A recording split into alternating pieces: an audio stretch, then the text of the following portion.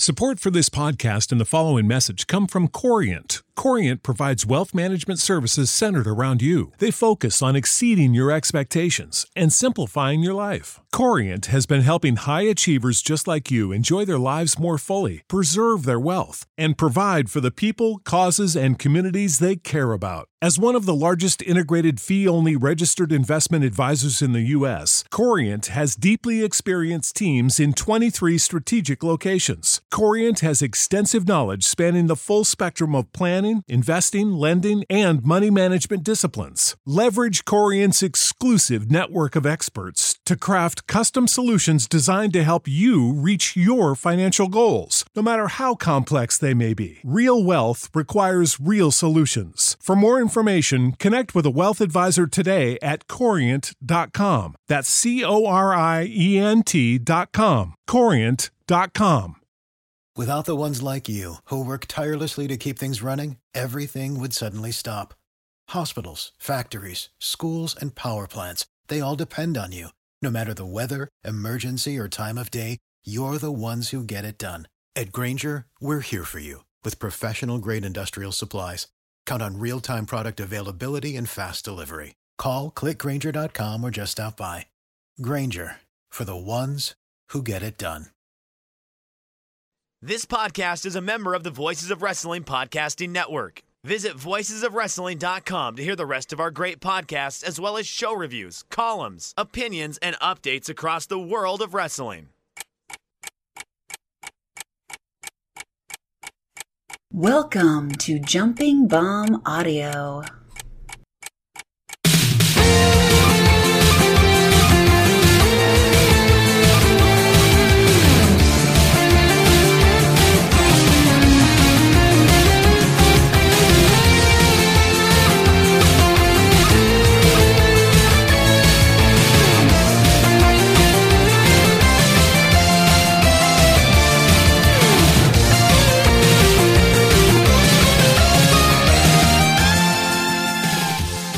Foolish mortals, and welcome to a very special spooky episode of Jumping Bomb Audio, the #1 show all about the world of Joshi Pro Wrestling. Happy Halloween to those of you listening to this on October 31st, Halloween Day. My name is Taylor, and I am joined as always by my co-ghost, Kelly. Kelly, happy Halloween.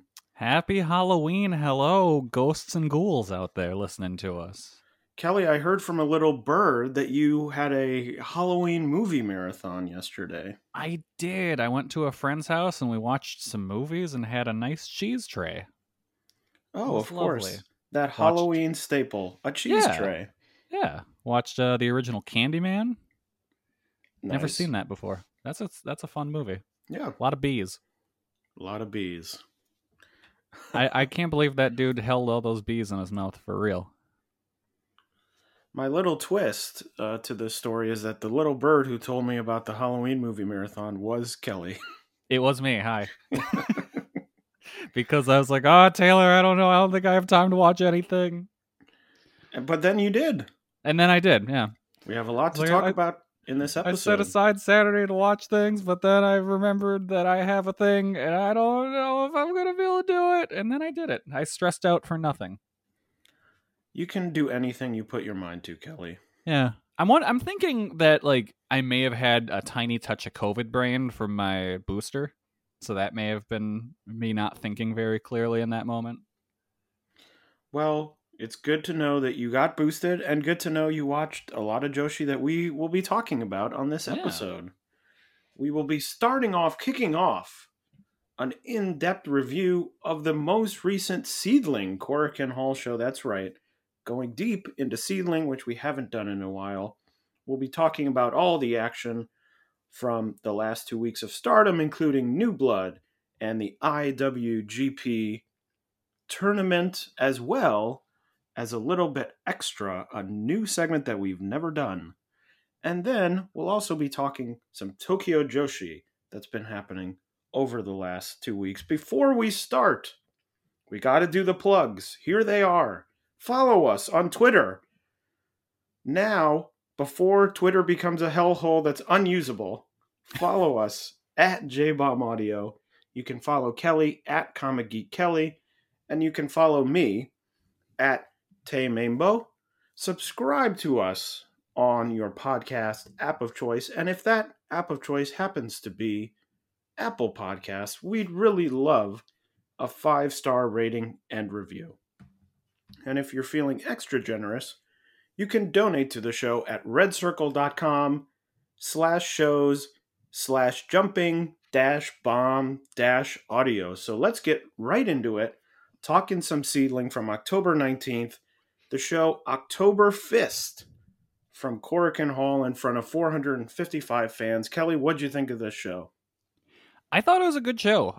There wasn't any matches where I would be like, oh my god, you need to go out of your way to see this. But as a whole, the show was really fun. It was a breezy show. I enjoyed it a lot, and it told like a nice little kind of compact story with this tournament. So it was a good, solid show to watch. What about you? Yeah, I have almost the same thought. I don't think there's any single match that would be a must-watch match on here, but I really liked it. I thought the show moved really quickly for a show that had a lot of matches on it because of this tournament that they did, but I thought they all moved really quickly. There wasn't really any time when I'm like, oh gosh, another tournament match, or, I was sitting there thinking, oh, this match is going really long. The longest match on the show was the tag title semi-main, which only went 14 minutes. The longest singles match on the show was only 10 minutes long. So some pretty quick matches in this one. The first match was the first match in the Seedling Beyond the Sea title tournament. The title being vacated by Risa Nakajima after her injury. And this show was a one-night tournament to crown a new champion. The first match, Hiroyo Matsumoto defeating Ayame Sasamura in 5 minutes and 9 seconds. Kelly, what did you think of this match? It was a really good sprint to open the show with. Sasamura was great here as the underdog, and there were a couple times where it looked like she could have pulled out the win. But the Matsumoto, just wrecked her eventually. I like that the finish just kind of came out of nowhere, and all of a sudden it's just like, okay, cool, the match is done. Time for Matsumoto to get ready for her next match. I gave this one 3.5 stars. I really enjoyed it. What about you? Yeah, I thought it was really solid. I thought it was tightly packed with a lot of action in a short amount of time. I have always thought Sasamura is sort of underutilized. I wish I could see her sort of in more places and maybe some higher stakes matches, just because I think she's really talented. She has good matches when I watch her, but it's never really in a big spot, which sort of bummed me out because I think she would do really well in sort of higher pressure, more meaningful matches. And so, happy to see Hiroyo move on here, but sort of bummed that you couldn't see more of Sasamura. But I also thought the match was really good. My question, I was thinking about this as I was watching this match and the show. And Kelly, I'll throw this out to you. I don't have the answer, so this isn't like a predetermined. This is a genuine question I have. Are we wondering what food Matsumoto's gear is based on? No. That's been asked and answered. We've covered that. My question is, if you were making a modern Joshi Hall of Fame, let's say starting from people who debuted starting in 2000 or so, okay, give or take, does Hiroyo Matsumoto get into the Joshi Hall of Fame?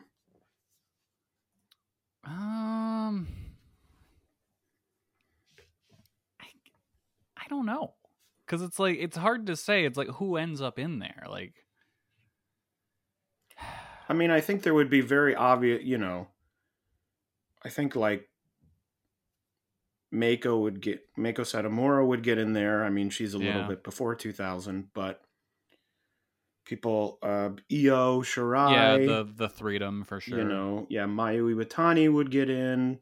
Tsukasa Fujimoto, I think, would get in. Emi Sakura would get in. I guess I'd put Matsumoto in there then. She's been a kind of just a stalwart of the scene for so long and is always near the top of whatever company she's working for. It just feels like to me that she's never really had that big, maybe moment's not the right word, but sort of focus. You know, she's won a lot of titles, but a lot of the titles she's won have been tag titles, trios titles, things like that. So it feels like she is a big deal because she's held a lot of titles, but never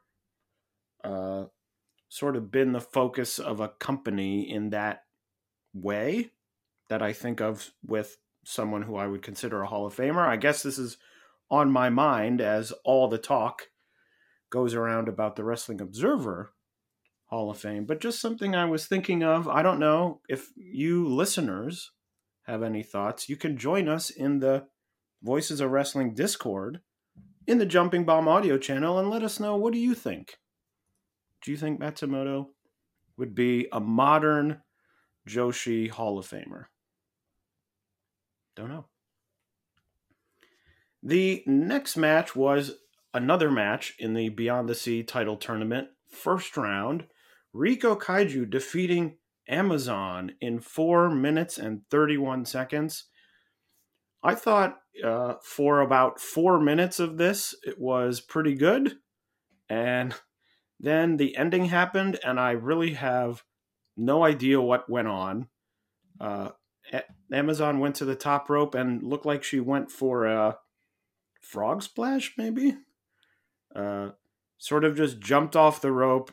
Riko was not in the right position, I guess. They just sort of collided, and then Riko won. Yeah, I thought this whole match was kind of bad. Amazon really reminded me of Bad Luck Fale here, and I don't mean that as a compliment. I thought it was fairly solid work for most of it. I was happy to see Riko win and move on because I think she's very talented, and I was happy to see more of her. But just the end, right at the end, I was like, ooh, okay. Yeah. Moving Shades on. of Tamina Snuka. And moving on, the next match in the Beyond the Sea title tournament, another first round match, Ryo Mizunami defeating Misa Kagura in 6 minutes and 57 seconds. Kelly, I didn't have many thoughts about this match. Did you have many thoughts about this match? Not really. I really liked the ending where it kind of just felt like Mizunami finally had enough of the match and was like, all right, cool, we're done. And then put an end to it. It's like she could have ended this a while ago, but she's just been kind of toying with her, and then she realized, oh wait, I still have to do a bunch of rest of tournament matches. Okay, we're over now. Yeah, I thought it was mainly just a fine match. I didn't really have strong feelings in any direction. You know, with so many matches on the card, you know, some are, I think, just going to be sort of like, yeah, that was fine, moving on. You know, you get someone moving on to the next round, and that's the point of the tournament.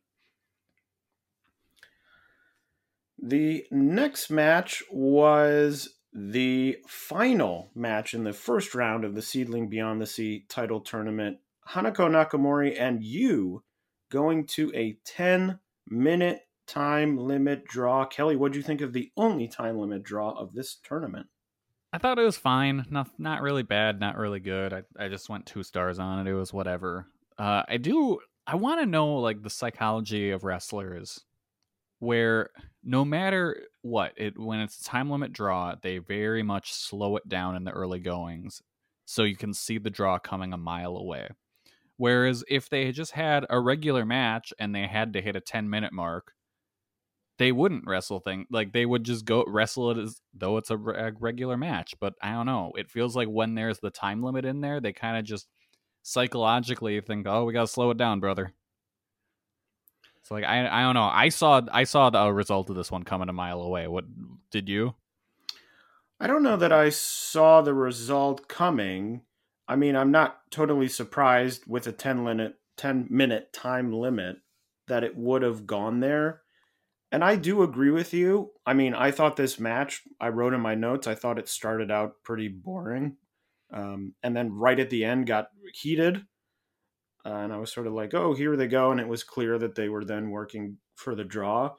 It seems like it makes sense to me if you're doing a 60-minute time limit draw that it's going to be hard to fill 60 minutes with like wall-to-wall action just from a cardio perspective. Like that makes sense to me. You can't be like, okay, let's plan out like a 70-minute match and then do the last 10 minutes like really fast. But like a 10-minute time limit draw, just like work out a 12-minute match. Yeah.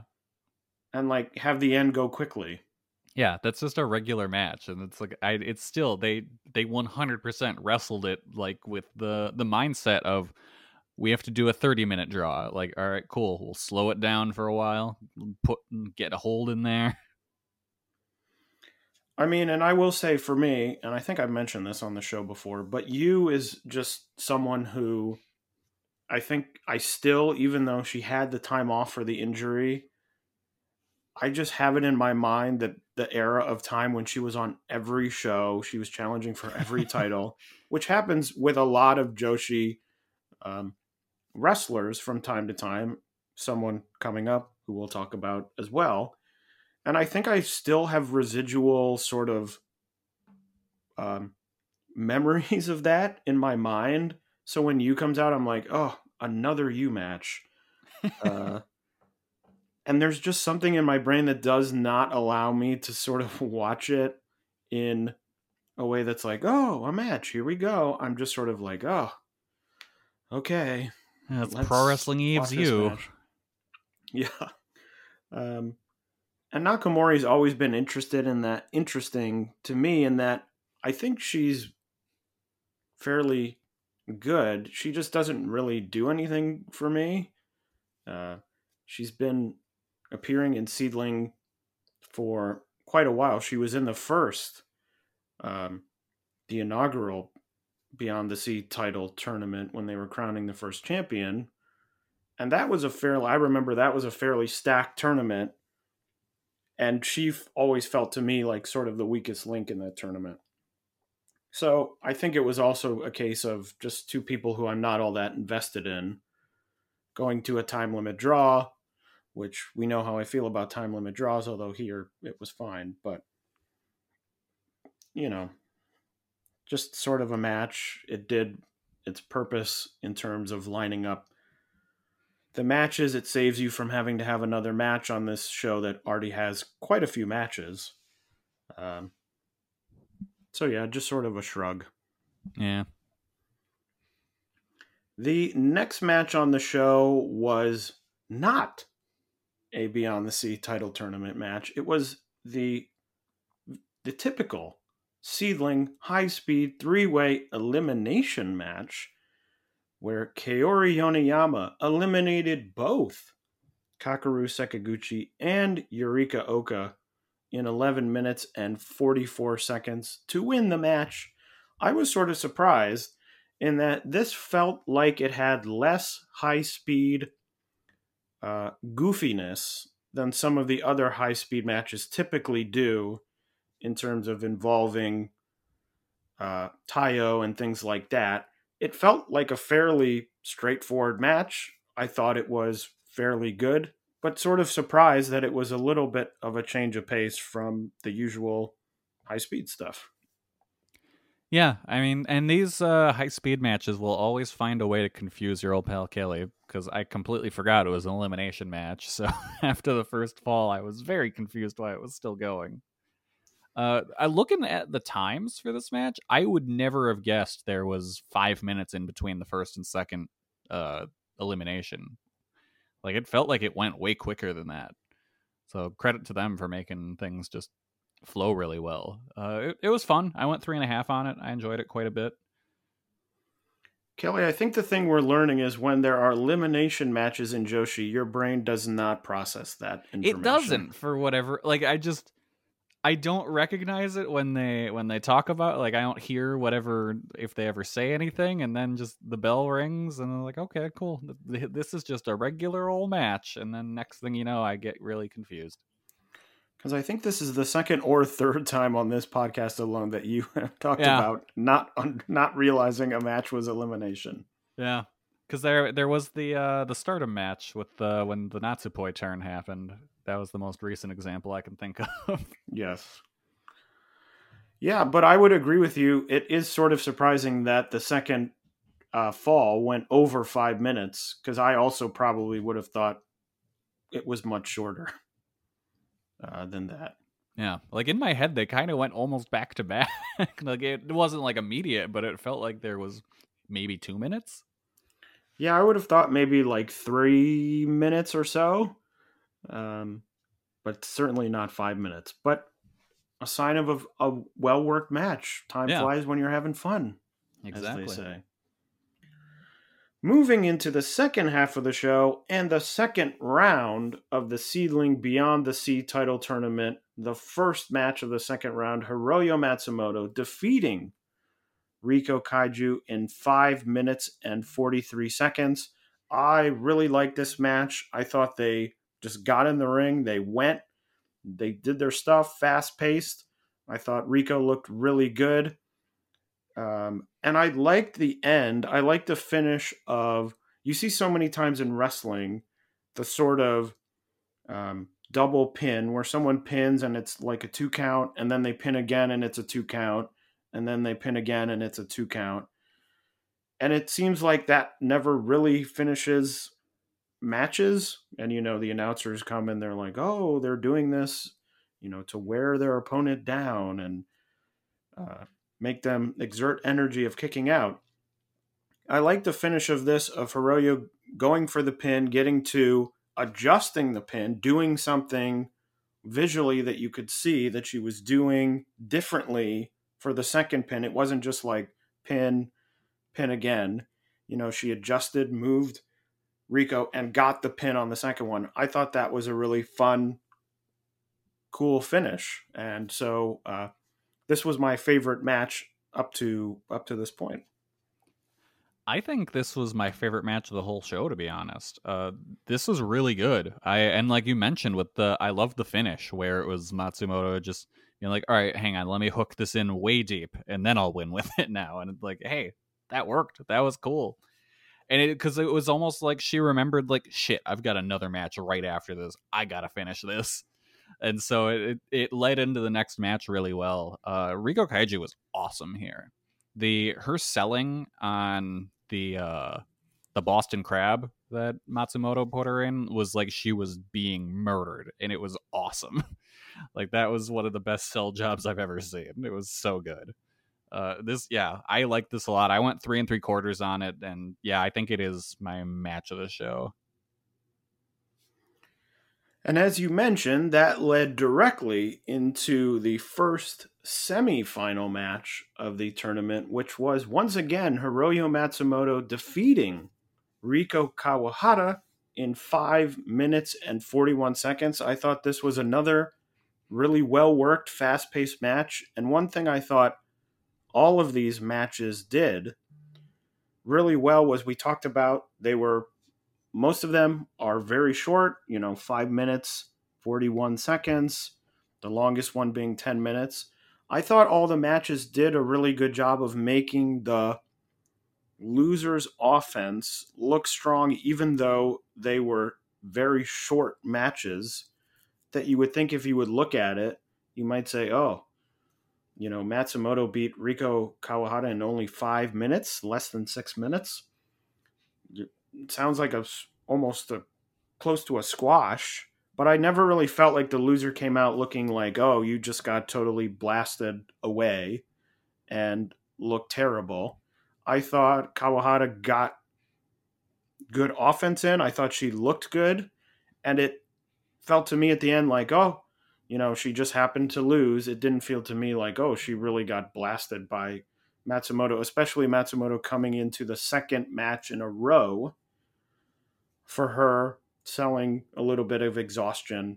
So that's what I thought really was a strength of this show. Even though the matches were short, I thought everyone looked good, and it didn't separate itself into the losers looked bad and the winners looked good. Yeah, it was definitely a case of the winners were just trying to wrap things up as fast as they possibly could because they have however many matches ahead of them. So it was like they were trying every trick in the book to get it. It was very much the Saki Kashima playbook for tournament victories. So we got to wrap this up. Let's go. It was a great companion to the previous match, and like you said, Kawahara came out of this looking great. She tried her damnedest, but Matsumoto was just on a roll and couldn't be stopped. Went 3.5 on this one, really good. Another just fun sprint tournament match. The next match, the final match in the semifinal round, Itsuki Aoki defeating Ryo Mizunami in only 2 minutes and 21 seconds. Kelly, not a lot of actual match to talk about here, but what'd you think about this one? It was good. It was a fun sprint, and again, it was the Toriano Saki Kashima school of winning tournament matches here, with Aoki just rolling up Mizunami as quick as she could to get the win. I was fairly surprised by the result because when the match started, I thought, oh, they're going to do Mizunami Matsumoto in the finals because that seems like the match to have. And then very quickly, it turned out that I was wrong about that. There was, during this very short match, a headbutt that Itsuki Aoki gave that sounded like it was accidentally a real headbutt. Yes. Like she was doing the sort of hands in front of the head, and then you just hit the hand. But one of them was like thump, and I was like, ooh, did she miss her hand and accidentally do a headbutt there? So maybe, don't know. I also thought a strength of this that came out here was because all the matches were short, something like this, 2 minutes and 21 seconds, it didn't feel like Seedling sort of, not cheating's probably not the right word, but just sort of finagling with it. It felt a piece of the whole tournament, like you said, of coming out and being like, I have to get the win very fast because I'm about to have another match if I win. And it didn't feel, you don't sit here thinking, oh, it's because the company, needed this thing A to happen for thing B to happen and then thing C to happen. It felt like part of the story of the tournament. Yeah, and that's one thing I really liked about this show, was it just felt like a really cohesive, story-driven show where it's just, this is the tournament show, so everything kind of flows into each other. Yeah, you're totally right. It felt like all one piece to me. Yeah. And that everything that happened felt very logical and natural to happen in a tournament of this style where you're wrestling multiple, you're doing all these matches, you're wrestling multiple matches on one show between the different wrestlers, Matsumoto wrestling 4 times in total on the night, which I really enjoy because I often think about things like that in tournaments that I would like to sort of see more of, that I think are sometimes hard to pull off. Like I thought about this a lot during the 5-Star Grand Prix, which is the idea of, you have these long tournaments in which people are wrestling very frequently, probably more frequently in singles matches than they would at any other time. And I think there are interesting things that every company could do. I'm not just thinking of Stardom, but it just happens that the 5-Star was the most recent type of this tournament that I watched, but that there could be stories of, with these long tournaments, of becoming exhausted, being able to lose, do the better wrestlers win early on and then lose later on. In the 5-Star, they had Julia lose the first 2 matches that she wrestled and then be very good moving forward. But I think there would be interesting stories of, like, when you get to the last day, the fact is, in story, most of these people should probably be very exhausted. Yeah. And like the matches should, in my mind, be shorter, and there should be a lot more upsets. Yeah, we don't really get that much. Like, I feel like no tournament ever does it that way. No, there was a time where I think, like, I don't know, maybe like 2014, 2015-ish. Like, I feel like the G1 kind of had that feeling near the end, but you still had the long matches near the end. So, I don't know. It's just interesting. It's one of those things. It's not a criticism of any of these tournaments because it's not something, it's just sort of an idea I have. But I thought a lot of the sort of thoughts I've had about tournaments were sort of in this show, where it's like the matches are quick, people are showing exhaustion in matches. So I thought that was really cool. Yeah, I think it also could be more of a, since this was one show, it could be the cohesive piece, whereas the other like block or the round robin tournaments that are multiple shows, maybe the promoters want to kind of gear each individual show to be like a point where if someone drops in, they'll still be fine enough. So we don't want to go super heavy and kind of that kind of storytelling, but that really kind of goes against just wrestling as a whole. So I talked myself out of it already. Yeah, I think I think obviously booking a one night tournament for one show is a lot easier than booking a many month long round robin. Yeah. And also, what tournament was always good about doing like the exhaustion story and that kind of stuff was the Battle of Los Angeles. And that was that 3 nights? Yes, I think it was spread across 3 nights. Okay. I own one of... Oh, yeah, it was.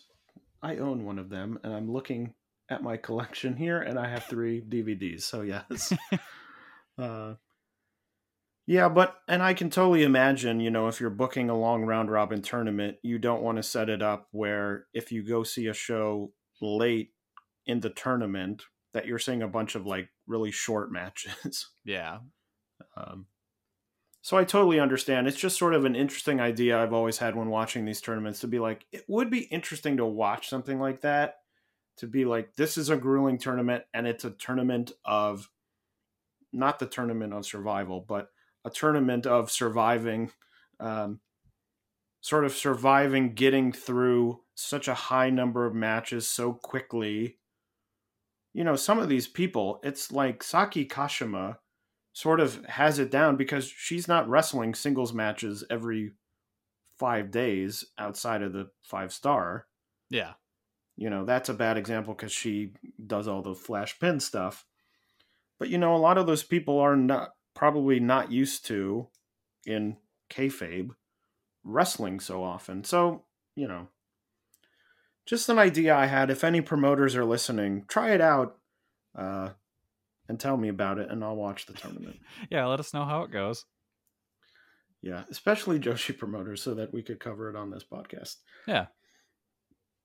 Triple H, if you decide to run a big tournament in the coming months, let us know your favorite podcast, and we'll maybe we'll give it a watch. Yes, of course. Famous Joshi promoter Triple H. Yep, our biggest fan.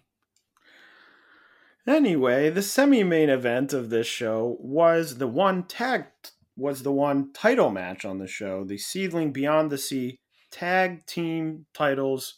The champions Asuka and Makoto defeating the challengers of Saki and Yuko Sakurai in 14 minutes and 12 seconds. Kelly, what did you think of this big title match? I thought this was an interesting match, like going back to something you said earlier about how you have all these short matches, but it doesn't feel like the losers are coming out looking bad or anything. This is the longest match on the show, but this is the match that to me felt the most like a squash, because Asuka and Makoto just kind of beat the hell out of Saki and Sakurai, and they never felt like they were in control of the match. Like they had some hope spots, but it was always Asuka and Makoto in control, and they just kind of kept the match going their way and through the whole match to me. So it was like they came out clearly the betters of the teams here. So I thought that was interesting, and just how it was a contrast almost to the rest of the show. Decent enough match. Nothing that blew me away, but I thought it was just more interesting than anything when you compare it to the rest of the show. Yeah, I thought my notes were I thought it was like a lot of the rest of the show, which I thought it was fun, but nothing that was must see to me, especially for a title match. I did have to call out, we do have to briefly go into Fashion Corner here. Oh. And I was sort of thrown off that Makoto and Yuko Sakurai were wearing almost identical colors. Yeah, they were. It was very strange to me because it wasn't like they were both wearing red, which is a very common color. It's like, okay, two people are wearing red, who cares? They were wearing like teal and purple. And I was like, how strange. I don't know that I can't remember the last time when two people were wearing such close colors that were not primary colors. It was just very strange to me that you wouldn't have been in the locker room and been like, oh, I'm wearing this gear. And just to think like, oh, I'll wear my other gear then. I don't know. Maybe they only came with one gear each, one set of gear.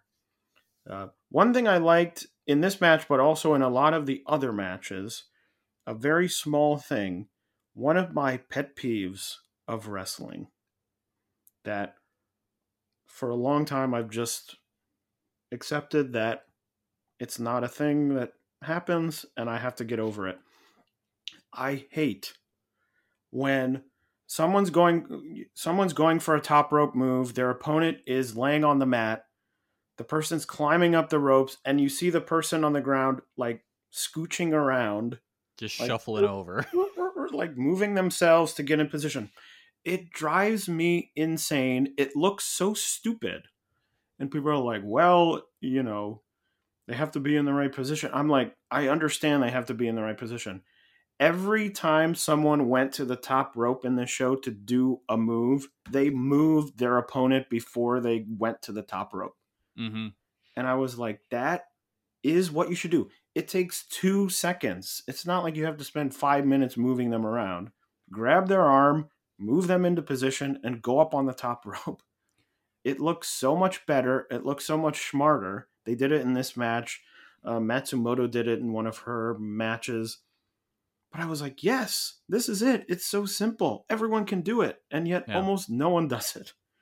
And also, like, I feel like the cameraman and the director need to do their best to not get the person moving in the shot. Yes, well, that's a whole separate conversation about shooting wrestling, which I think has gotten worse and worse over the years. I feel like this year in particular has been horrible, like just around the board. Like, I think I've gone off about the Stardom, how they shoot shows, but I think just every company has had really bad. Like, I fucking AEW is constantly showing people blading, like, all the time, and it's just, I don't know what's happened that made everything so bad lately.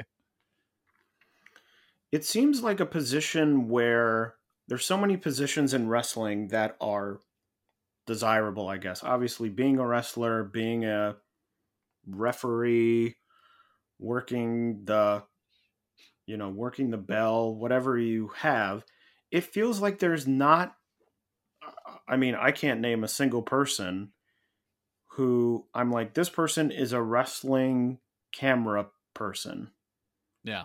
It just sort of very much feels, oh, who do we have? Oh, you're going to do the camera. I mean, especially in independent wrestling where it's like, let's find a guy off the street, just shoot the action, just like aim the camera that way and hit record or whatever. Like, I feel like the Smart Mark video crew does a fair enough job for stuff. Like, they're probably one of the best, like the best in the US Indies, I would say. It just feels like there's room for people to be like, I am a wrestling camera person and learn. I mean, you talked about AEW. AEW has been on the air for 3 years or whatever it is now. And it feels like every week there's at least one mistake where I'm like, has the person shooting the show ever watched wrestling? Yeah.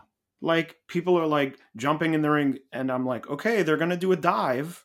very clearly, very obviously, everyone who's ever watched more than a couple weeks of wrestling knows exactly what's about to happen. They go to do the dive and they miss the dive. Mm-hmm. And I'm like, what? Where have you been? This is like the most obvious thing that's about to happen. I mean, I will say the New Japan Rainmaker zoom out is seemingly the only thing I can think of where it's clear that the people shooting it know what to do. Yes. Universally, too. Yeah, it's like the one thing that people can get through their mind. It's like, when he does this, zoom out. And I'm like, when people are in the ring and a bunch of people are outside the ring, go over there because he's about to do a dive. Like, it's easy. But yes, you are totally right. But it's on this occasion with the top rope move. I think it's both. Mm-hmm. You know, you should move, but also the camera person should always work with you. Yeah, you've got to, the director and the camera people should be there as a part. They're not just there to shoot. Like, you should be a part of the show as well, you know? I mean, not like in front of the camera part of the show, but behind the camera part of the show, obviously. Don't need cameramen doing run-ins. The classic, the cameraman is actually part of our faction. Yeah. Twist. Seedling needs to go back to putting GoPros on the referees. And the main event, the final match of the Seedling Beyond the Sea title tournament, Hiroyo Matsumoto defeating Itsuki Aoki in 9 minutes and 18 seconds. Kelly, what did you think of the main event of this match? I thought it was really good. Probably my second favorite match of the show. Not far at all behind the Matsumoto Kaiju match. I went with 3 3/4 on this one as well. It's interesting that this was, of course, a tournament, but it really kind of just felt like a gauntlet for Matsumoto more than anything, where it was just, she had this insurmountable challenge, like a harder road than anyone else with the extra match. And it felt like this was just her fighting against everything to win. I thought Aoki did a really good job of attacking the leg and making the big focus of the match. Matsumoto came out of this looking really beat up, and rightfully so, having all these matches. She had a gnarly looking bruise on her arm that I don't know if it happened earlier, but I just didn't notice it until at this point. But that looked nasty. After these matches, she definitely deserves the title. So it was a good way to wrap up the show. I was really happy with this finals. What did you think? Yeah, I thought coming into it, I mean, they started the show showing Matsumoto's very emotional promo from the show where Nakajima got injured. And so it seemed to me sort of obvious. I was like, well, Matsumoto's winning this tournament, clearly. But I thought they did do a good job sort of putting her through the ringer, as you said. And I thought that this match was excellent. We just talked about, sort of showing exhaustion throughout a tournament. And I thought they did that really well in this match. I mean, they both at times seemed totally exhausted, which totally makes sense. I mean, Matsumoto wrestling, this is her 4th match. It makes sense that they would be exhausted. So I thought it was really good from that perspective. Even if I didn't think it was a blowaway match, I thought it was very good. But I thought that element of it really felt, especially with Matsumoto, like 2 people at the end of a grueling show, and didn't just sort of feel like, I think a lot of promotions, especially with the tag title match in the semi-main, would have just presented it as something like, oh, well, they got 20 minutes off for that tag title match, so now they're all good and they can go out there and wrestle like maniacs again. Uh-huh. But that's not the way it works in any other sport in life. Something like football, basketball, they have halftime, but it doesn't mean the guys come out after halftime and they're like totally refreshed and they're 100%.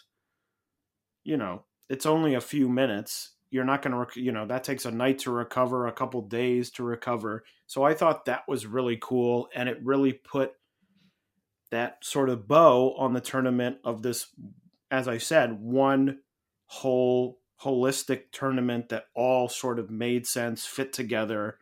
And so I really liked it. Thought it was a good end to the show. Yeah, it's a show I don't have a single match where I'm like, you need to watch this, but I would just say just watch the whole show. It's a really good watch. Yeah, and I think, Seedling, some months back, a year back, whatever we want to say, to me was very hot at the time because they were doing sort of these shows with storylines that I was really into.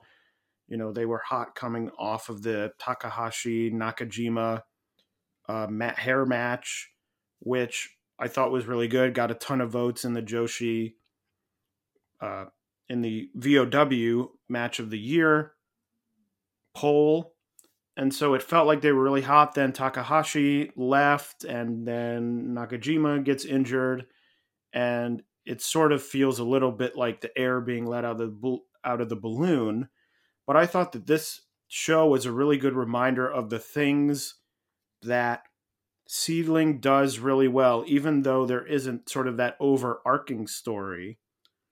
I think Seedling has always been really good about doing the little things that really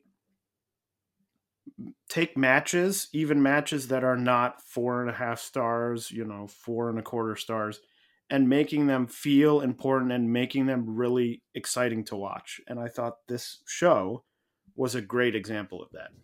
Yeah, definitely. This would have been a really fun VHS tape to find, Just Yes. to have that and just, cool, I could watch this over and over and over. Not a DVD, but a VHS. Yeah, no, it definitely feels like a show. You get it from RF, and that's your tape for the month. Prescription products require completion of an online medication consultation with an independent healthcare provider through the LifeMD platform and are only available if prescribed. Subscription required. Individual results may vary. Additional restrictions apply at lifemd.com. Read all warnings before using GLP-1s. Side effects may include a risk of thyroid C-cell tumors. Do not use GLP-1s if you or your family have a history of thyroid cancer. If you've struggled for years to lose weight and have given up hope, did you know you can now access GLP-1 prescription medications through LifeMD? LifeMD is now offering eligible patients online access to GLP-1s, the breakthrough prescription medication that can help you lose body fat and weight. Listen to what people are saying. You just take your shot. It doesn't feel like you're on a diet. What I wasn't expecting it to do was to shut off the food noise. This was life-altering, and if I can do it, I feel like anybody can do it. And here's the best part. Your insurance may cover 100% of the cost of your medication. So go to TryLifeMD.com to have your eligibility checked right now. Get started today at TryLifeMD.com. That's TryLifeMD.com. Save big on brunch for mom, all in the Kroger app. Get 16-ounce packs of flavorful Angus 90% lean ground sirloin for $4.99 each with a digital coupon. Then buy 2, get 2 free on 12 packs of delicious Coca-Cola, Pepsi, or 7-Up, all with your card. Shop these deals at your local Kroger, less than 5 miles away. Or tap the screen now to download the Kroger app to save big today. Kroger, fresh for everyone. Prices and product availability subject to change. Restrictions apply. See site for details. Hello, fellow kids. Well, anyway, what else has been happening in the last 2 weeks of Joshi? Well, a lot has been happening in Stardom. The first thing, they had their New Blood number 5 show. The big news coming out of that show is Amisore defeating the longtime champion Hanan to become the new Future of Stardom champion. Kelly, what were your thoughts on this show overall? I thought the show was fine. I didn't really... I watched it. I don't remember a ton from it. It kind of just went in one ear and out the other, I guess. The main event, from what I remember, was pretty good. But overall, just... The New Blood shows they happen. They're not... There's not much to them. Yeah, I think they're not shows really after the first one, which I still think was the best New Blood show that they've had. These are not sort of blow away in-ring shows from any perspective. I've sort of enjoyed them most as a chance to either see some people who I have not ever seen, which in this case was Chen Yoda, who I had not seen wrestle, or seeing people who maybe I have watched on smaller shows sort of get a bigger opportunity. People like Rhythm on this show, who was someone who I really liked some time ago in Just Tap Out, when I was watching Just Tap Out more regularly. People like Yuna Mizumori, who I was very happy to see. Kelly, what did you think of Chen Yoda? I bring this up because we also had a request from Gerard of the Emerald Flow Show on this very Voices of Wrestling podcasting network. He requested we watch the Chen Yoda, Rina Yamashita versus Natsu Sumire and Makoto match from PPP. So, Kelly, what were your thoughts on this Chen Yoda match and also that PPP match? I think she's good. I think she's obviously has a lot of room to improve, but she's coming. She's doing good. Strong, can squat Rossi. That's always good. But yeah, no, I like her. I'm looking forward to seeing her kind of growth as a wrestler. I had not seen her, and the only pictures I had seen of her was in her old gear, I guess we call it, which was like that purple stretch fabric. Yeah. Which to me always sort of looked like fine. She came out for this show in that new gear, and I thought, I was like, this looks like a wrestler. Mm-hmm. You know, some people, they come out and just because some people don't really look like wrestlers, they can try and put things on or wear certain gear that make you think, oh, okay, they look like a wrestler. And some people, I think, to me, just sort of more naturally look like wrestlers to me. And I think with this new gear, which I thought looked really good, I was like, I agree with you that she's certainly still very young. You know, I think she has some potential. But to me, a huge thing is she looks to me like a professional wrestler should look. Yeah. And I think there's a lot of, her other occupations and things like that. And I think it would be easier to lean into that, but I don't think they have really done that. No, not really. In terms of what she looks like in ring and sort of what she does in ring. So that I was also sort of surprised by. And I thought she looked fine in the match with Mai Sakurai. And I thought she looked fairly, she has potential in that PPP match. It wasn't a match I was blown away by in any stretch of the imagination, but I thought she looked like someone who I thought I would like to see more of this person. I was kind of surprised at how straight the PPP match was played. Like, I'd kind of figured it'd be more porny. Yeah, it was my first. I have not watched any PPP. I don't know. Is it Triple P? I don't know. It's just fun to say PPP, though. Because I know it's 666. Yeah. Which is the only other repeating promotion I've ever heard of. But we can call it PPP, even if it is Triple P. Yeah. For you, Kelly. Yay. We also do have to talk about Haruka Umasaki appearing as Karma. Oh, God, that's right. Kelly, what did you think of Karma? Why is she taking Shima's gimmick? Why is she just like, I'm going to do the tassels and the funny glasses? And I think she did a Meteora at one point, too. Like, it really just feels like she's like, what if I made Shima spooky? I liked tassels on the gear, so I was all about that. Oh, I think it's fine, but like once I realized that it's just kind of lifting Shima's gear and his glasses and some of his moves, that's all I could see. So that was New Blood 5, but there were other Stardom shows that were happening. The biggest 2 shows on October 22nd and 23rd. The highlight of those shows was the IWGP tournament. The end result is that on November 20th, at the historic crossover event between New Japan and Stardom, it will be Mayu Iwatani versus Kairi for the IWGP Women's title. Kelly, what did you think of the tournament? It's the, I guess, mini tournament itself and the matches. I enjoyed what I saw. I didn't see any of the tournament matches that weren't on these 2 shows because there was the one on the British show for New Japan, right? Yeah, Ava and Alpha Female. Yeah, so I didn't see that. And was there another match? Like, where did Kairi have a prior match? I don't think there was. I think that was the only one. It was a very sort of strangely laid out tournament. Yeah. But yeah, so of these matches I saw, I liked from the 22nd. I think the best match was Utami versus Himika because it was big meaty women bumping meat.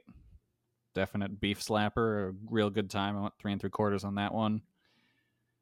Mayu and Momo, good match, hidden under Oedo Tai bullshit with a really cool finish.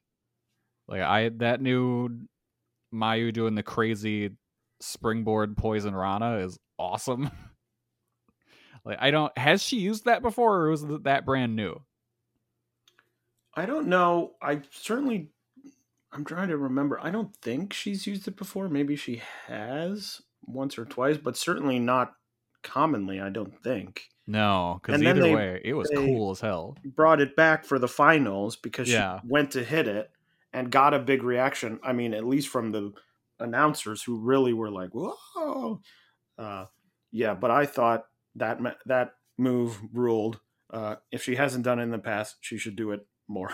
Yeah, no, that's definitely add that to the arsenal because it's fucking awesome. Kairi versus Alpha Female was whatever. Kairi did what she could with what she had, but Alpha Female is not great. I thought the softest buckle bump in the world that anyone ever took was in this match, and it was hilarious, and it somehow led to the finish. Which that looked like shit. Alpha Female, you gotta hit that buckle harder. Just went 2.5 on that one. And then the main event of the 23rd show, the Mayu versus Utami, was awesome. It was exactly kind of what you want out of those two. Just really action-packed, worked at a great pace. Got a shit on Daichi, though, of course, because that dude is incapable of doing a 2.99 kick-out with, because he always pulls up at 2.5. Because, like, Utami was kicking out of that. She would have gotten out before the 3, but he pulled up already before she kicked out. And I've seen him do this before, so it's like you can't trust the man with a 2.99 kick out. But either way, that being said, small mark on a really good match that I went 4 1/4 on. What were your thoughts on the tournament? Yeah, I thought the same, and I also noticed that Daichi moment because it weirdly made it appear that the pin had happened. Yeah. And I thought he had botched the count on the 3, but it was just him pulling up before the kick out, which would have still made it before 3. Yeah, he botched that one real bad. I thought the matches, your thoughts were largely my thoughts. I really liked the Mayu Utami match as well. Seeing Kairi Alpha Female in a singles match really brought me back to 2015, 2016 Stardom. Yeah. I'll never forget, this is my biggest Alpha Female memory, is that in 2016, I took a few days off to watch all the WrestleMania shows, the WrestleMania weekend shows. That was like one of the first years, maybe the first or the second year, where a lot of stuff was streaming, where you could time it, where you could be watching stuff most of the day.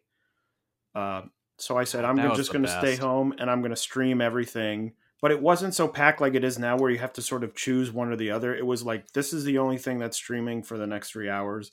And then after that, this show will be streaming. So I said, I'm just going to stream everything. I sent an email out to all my friends, some who were wrestling fans and some who were not. And I said, I'll be doing this all weekend. If you want to come over, feel free at any time. I'll just be watching wrestling all weekend. And I had a friend who reached out who said, oh, I'll come over. I've never watched wrestling, but it seems interesting. So she came over. We watched one of the Evolve shows. I think the Evolve show that had Sabre Jr. versus Ospreay, because that was the Dallas year, the match that was really good. And I think it had the Darby Allin debut match in Evolve. The show was really good. My friend was like, wow, this is really great. But then we had something like 2 hours to kill before the next show was streaming. And so I said, oh, well, I have a Stardom show that I haven't watched yet. Because they were putting up matches one day at a time.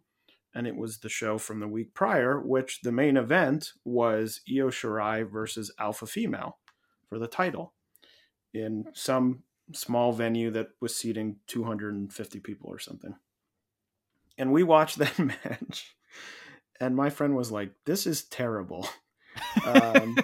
And I was like, oh no, I've blown it with my friend. Like, I've gotten a friend into wrestling and almost immediately blown it by showing them Io Shirai versus Alpha Female from some tiny rinky-dink place.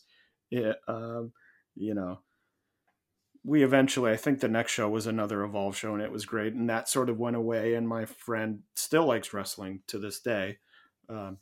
But I will never forget Alpha Female. That is my number one thing with Alpha Female. So watching this match, I was like, oh gosh, of Alpha Female singles match. Just having flashbacks. Yeah, but I thought Kairi worked very hard. I thought it was very odd that Alpha Female kept referring to it as the WWE Diva style. I don't know if Alpha Female is aware that they haven't been called WWE Divas in, 7 years? They weren't divas when she was there for her stuff at the Women's Classic or whatever. She was like, oh, diva style. I was like, okay. Yeah, but she really looks like she's got some weird opinions that would be on YouTube or something. I don't even want to get into that because I think you're right. But yeah, I agree with you. I thought the matches on the Korakuen were pretty good. I thought the Alpha Female match, I thought Kairi tried her best to sort of make something out of nothing there. And the Mayu Utami match was very good. I was pretty close. I think I would have gone probably 4 stars. I would have been a little bit under you, but 4.25 I think is pretty close to where I was. Tokyo Joshi has also been having a few shows. On October 24th, they had a fan show, a pretty wild show here. Had a lot of different types of matches. They had a cooking competition. They had a game of werewolf that they played.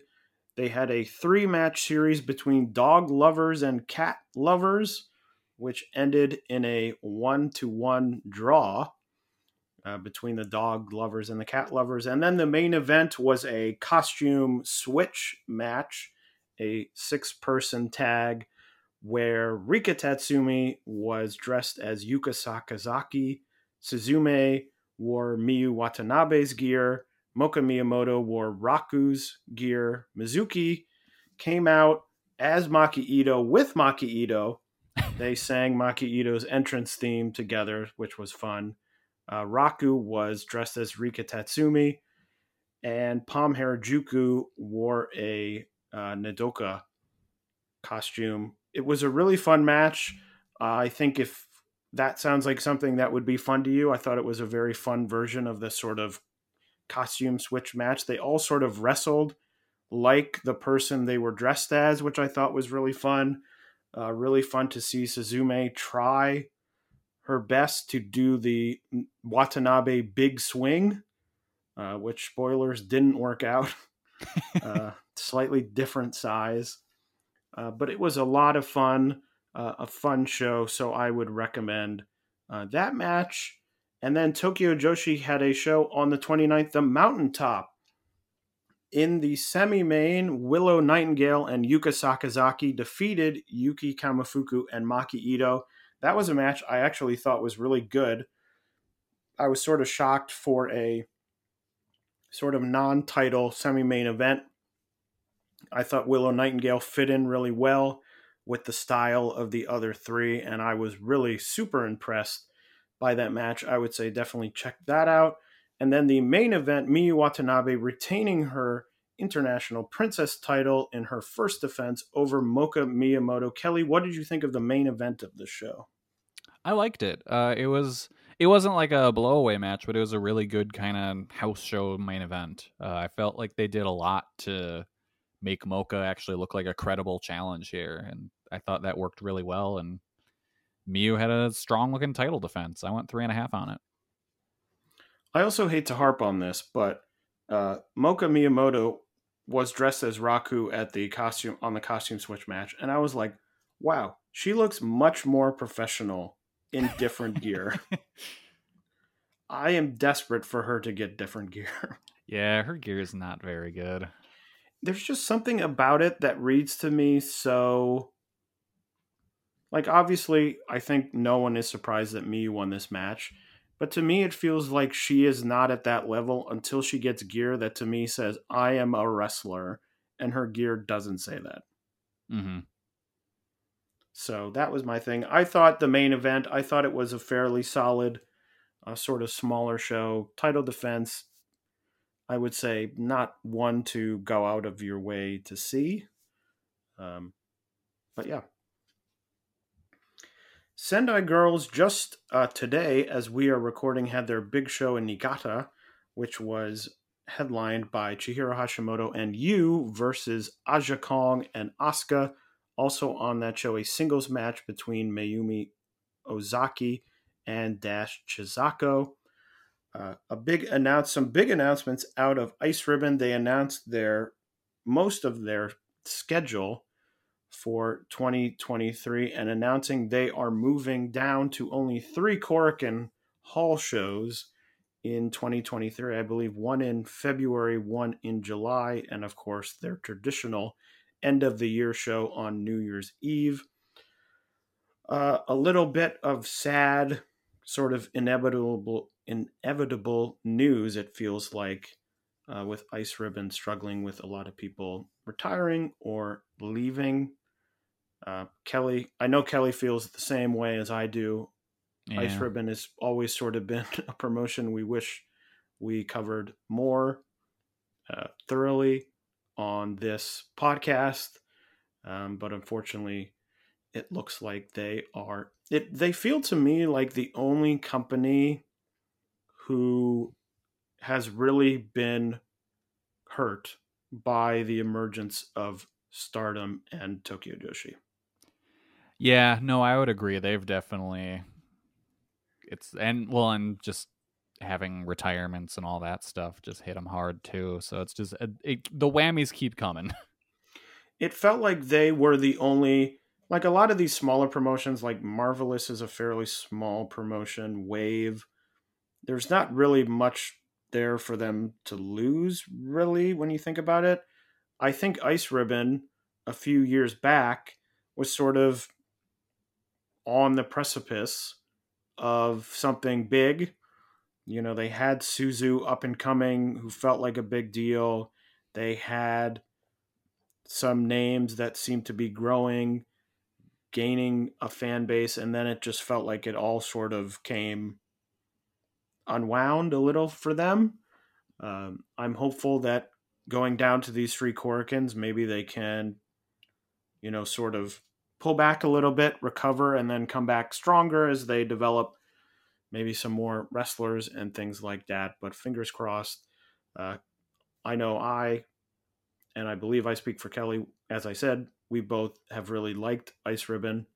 And of course, we want to see all of these Joshi companies do as best as they can, because the more great Joshi companies we have, the more great stuff we have to talk about on this show. Exactly.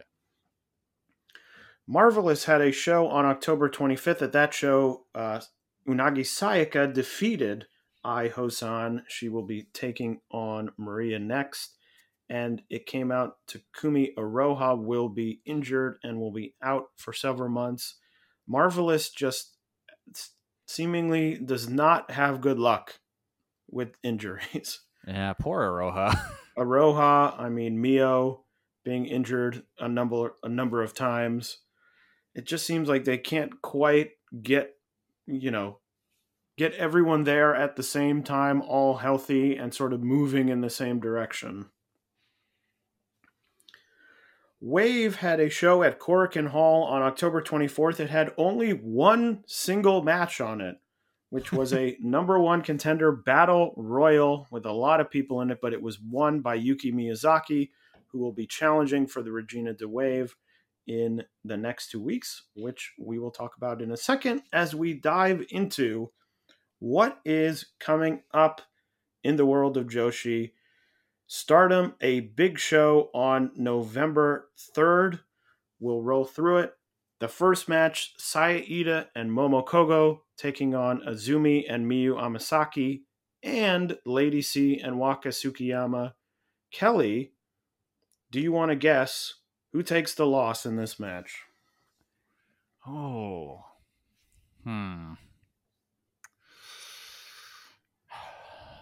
Don't hurt yourself. This might be shocking. But I think it's going to be Waka. Wow. Which, by the way, that just reminds me, I just blew past something that I meant to do, which is that I saw some live Joshi this weekend. You did? You saw Waka in the flesh? I saw Waka Tsukiyama in the flesh taking a loss. I did. I attended the New Japan Rumble on 44th Street event, which featured a dark match of Mina Shirakawa and Waka Tsukiyama taking on Kylie Rae and Tiara James, which was a fun enough match. I was actually shocked to... I will say this. The crowd was not good, but really all night for every The crowd match. was behind Waka, though. I saw on the crowd on the pre-show. The crowd was behind Waka more than Mina. There were cheers for Mina, but I was shocked. Waka was the most over person in the match. There was a Waka Mania chant, I heard. There was a brief, very brief Waka Mania chant from the crowd. The crowd really liked her. I will also say this.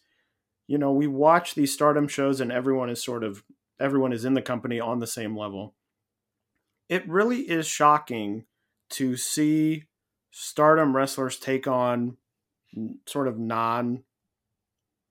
wrestlers who are not in a company like Stardom, because the gear, I mean, Mina and Waka's gear blew away Kylie Rae and Tiara James.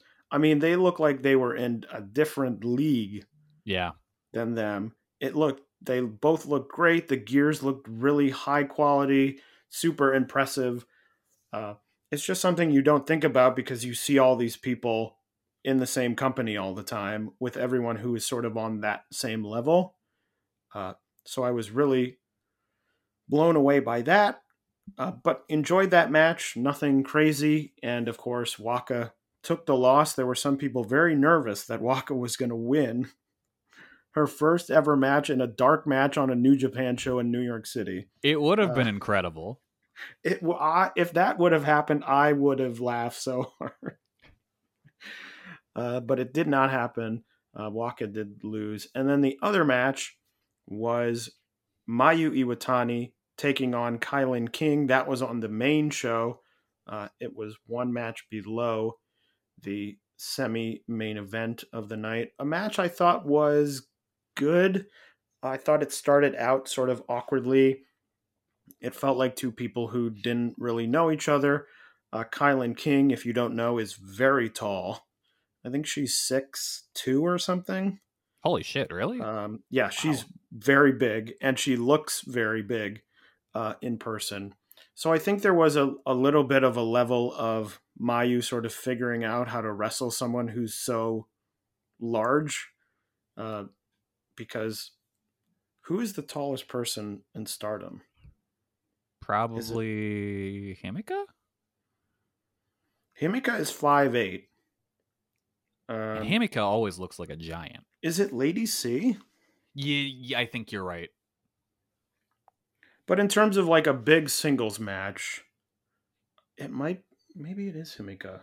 But as I said, Himika is 5'8", so she's like almost a half a foot shorter than Kylan King. So there was, I think, some stuff at the beginning where they were sort of figuring out how to do this. I wasn't crazy about it, and then near the end, I thought it really picked up. It got pretty good. The crowd got into it more. As I said, the crowd was bad all night, so really didn't have a great amount of support during the match, but I thought it ended pretty well. A little bit confusing why they chose to have this show be the first one that Stardom people were on.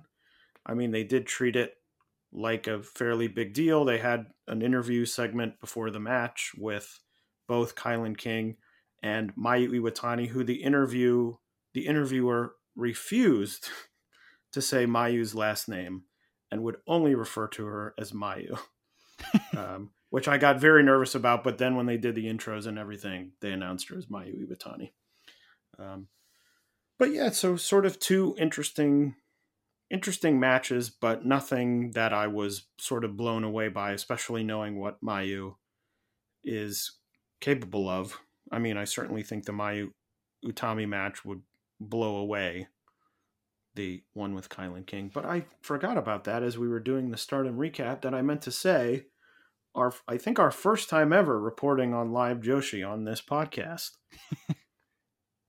So anyway, back to the upcoming Stardom shows. That November 3rd show, the second match, Hazuki and Koguma versus Saki Kashima and Ruaka. Kelly, who do you think wins this one?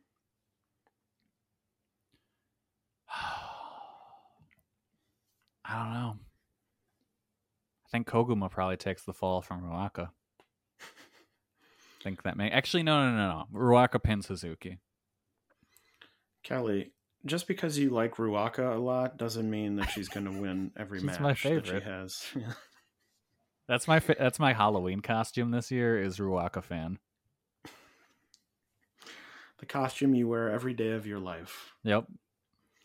The next match is Mirai Amisore and the returning for one night Konami taking on Julia, Tekla, and Mai Sakurai. Then a singles match, Himika versus Yuna Mizumori. That match should be very good. I'm really looking forward to that match, as I'm sure you are as well, Kelly. Mm-hmm. Yeah, no, that should be good. Then, on the opposite end of the spectrum, another singles match, Mayu Iwatani versus Alpha Female. No. I think that's all that needs to be said about that. That's all that needs to be said about that match. And then a match for me and Kelly, the revenge match. Utami taking on the returning Natsuko Tora. I will say this. I've had people in the Discord have really been going to bat for Natsuko Tora. So I'm going to watch this show very even, unbiased. If Tora has a good match, I will say she has a good match. But I'm not hopeful. Now, is this a stipulation match, or is this like how Gabe would always do, like special challenge match number 2? I believe it's one of those. Okay, because like I was gonna say, if it was a stipulation match, I would have more hope for it, because Toro was actually pretty good in that hardcore match, whatever it was, against Julia, like either last year, I think it was. So maybe, but I'm not hopeful for this one then.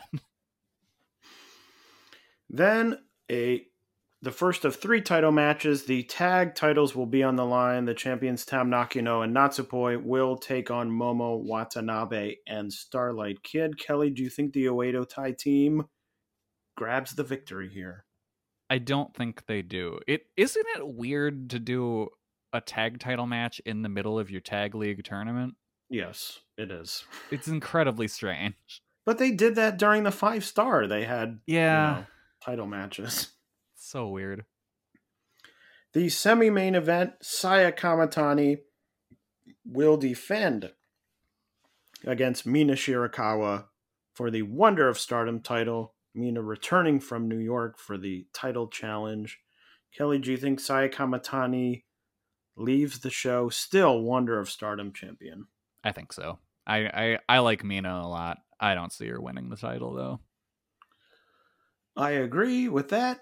And the main event for the World of Stardom title, Syuri defending her title against Maika. Another match where I think the outcome, not very in doubt. You know, it seems clear to me they're heading towards Syuri Julia. So probably Maika is not winning the title.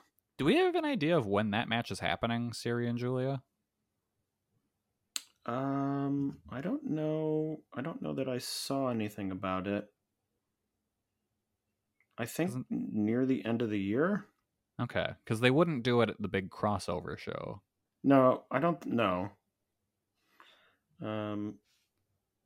Is it the show in December? Maybe. Well, if you know, let us know. What else is happening in Stardom? The Tag League rolls on with 4 shows on November 5th, 6th, 12th, and 13th. So that is all the shows that are happening in Stardom in the next 2 weeks. Seedling has a show on November 12th at Yokohama. Oz Academy has a show on November 6th at Shinjuku Face. Tokyo Joshi has some shows coming up on the 6th and the 13th. Ice Ribbon has shows on the 5th and the 6th at Tokyo Dome City Hall. It is a joint show with a bunch of idol groups, but on the show on the 5th, Sayori Ano will defend her Ice Infinity title against Nao Ishikawa. And then Wave, as we talked about, Yuki Miyazaki, the new #1 contender, will challenge the champion, Hikaru Shida, for the Regina de Wave title on the Wave Korakuen Hall show on November 6th. So that is everything coming up in the next 2 weeks of Joshi Wrestling. Kelly, do you have any closing thoughts? Buddy, it's time to talk about some anime. All right, so we got a great season of anime. We got a Mobile Suit Gundam, The Witch from Mercury. Very good, very much like a shoujo style show, but in the Gundam world. Giant robots, girls doing stuff. Great time. Watch it. Very good. Pop Team Epic is back. Wacky ass show. Love it. Watch that show. Chainsaw Man. Gonna be the biggest thing in the world. Definitely check it out. Dude has chainsaw arms and a face, and he cuts up demons. It's awesome. Watch it. And then my surprise show that I didn't see coming, but it fucking rules. Akiba Maid War. All right, takes place in 1999. There's a bunch of maid cafe workers.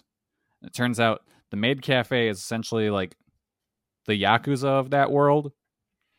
And so they're just in constant gang wars. And it is completely insane. The 3rd episode is a take on the Pancrase tournament, but with maids. It's great. Best show of the year. Watch it.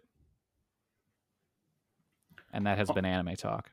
All right, is that the first anime talk we've ever had on this show? It might. I'm picking up the slack for Wrestling Omakase. Well, there you go. I am someone who doesn't know a lot about anime, so listen to Kelly. Yep. So that is all for this show. We will be back in 2 weeks to talk about that big Stardom show, as well as everything else happening in the next 2 weeks of Joshi. So for Kelly, I am Taylor saying farewell until next time. Happy Halloween! When you need mealtime inspiration, it's worth shopping Kroger, where you'll find over 30,000 mouth-watering choices that excite your inner foodie. And no matter what tasty choice you make, you'll enjoy our everyday low prices, plus extra ways to save, like digital coupons worth over $600 each week. You can also save up to $1 off per gallon at the pump with fuel points. More savings and more inspiring flavors make shopping Kroger worth it every time. Kroger, fresh for everyone. Fuel restrictions apply. Save big on brunch for mom, all in the Kroger app. Get 16-ounce packs of flavorful Angus 90% lean ground sirloin for $4.99 each with a digital coupon. Then buy 2, get 2 free on 12 packs of delicious Coca-Cola, Pepsi, or 7-Up, all with your card. Shop these deals at your local Kroger, less than 5 miles away. Or tap the screen now to download the Kroger app to save big today. Kroger, fresh for everyone. Prices and product availability subject to change. Restrictions apply. See site for details.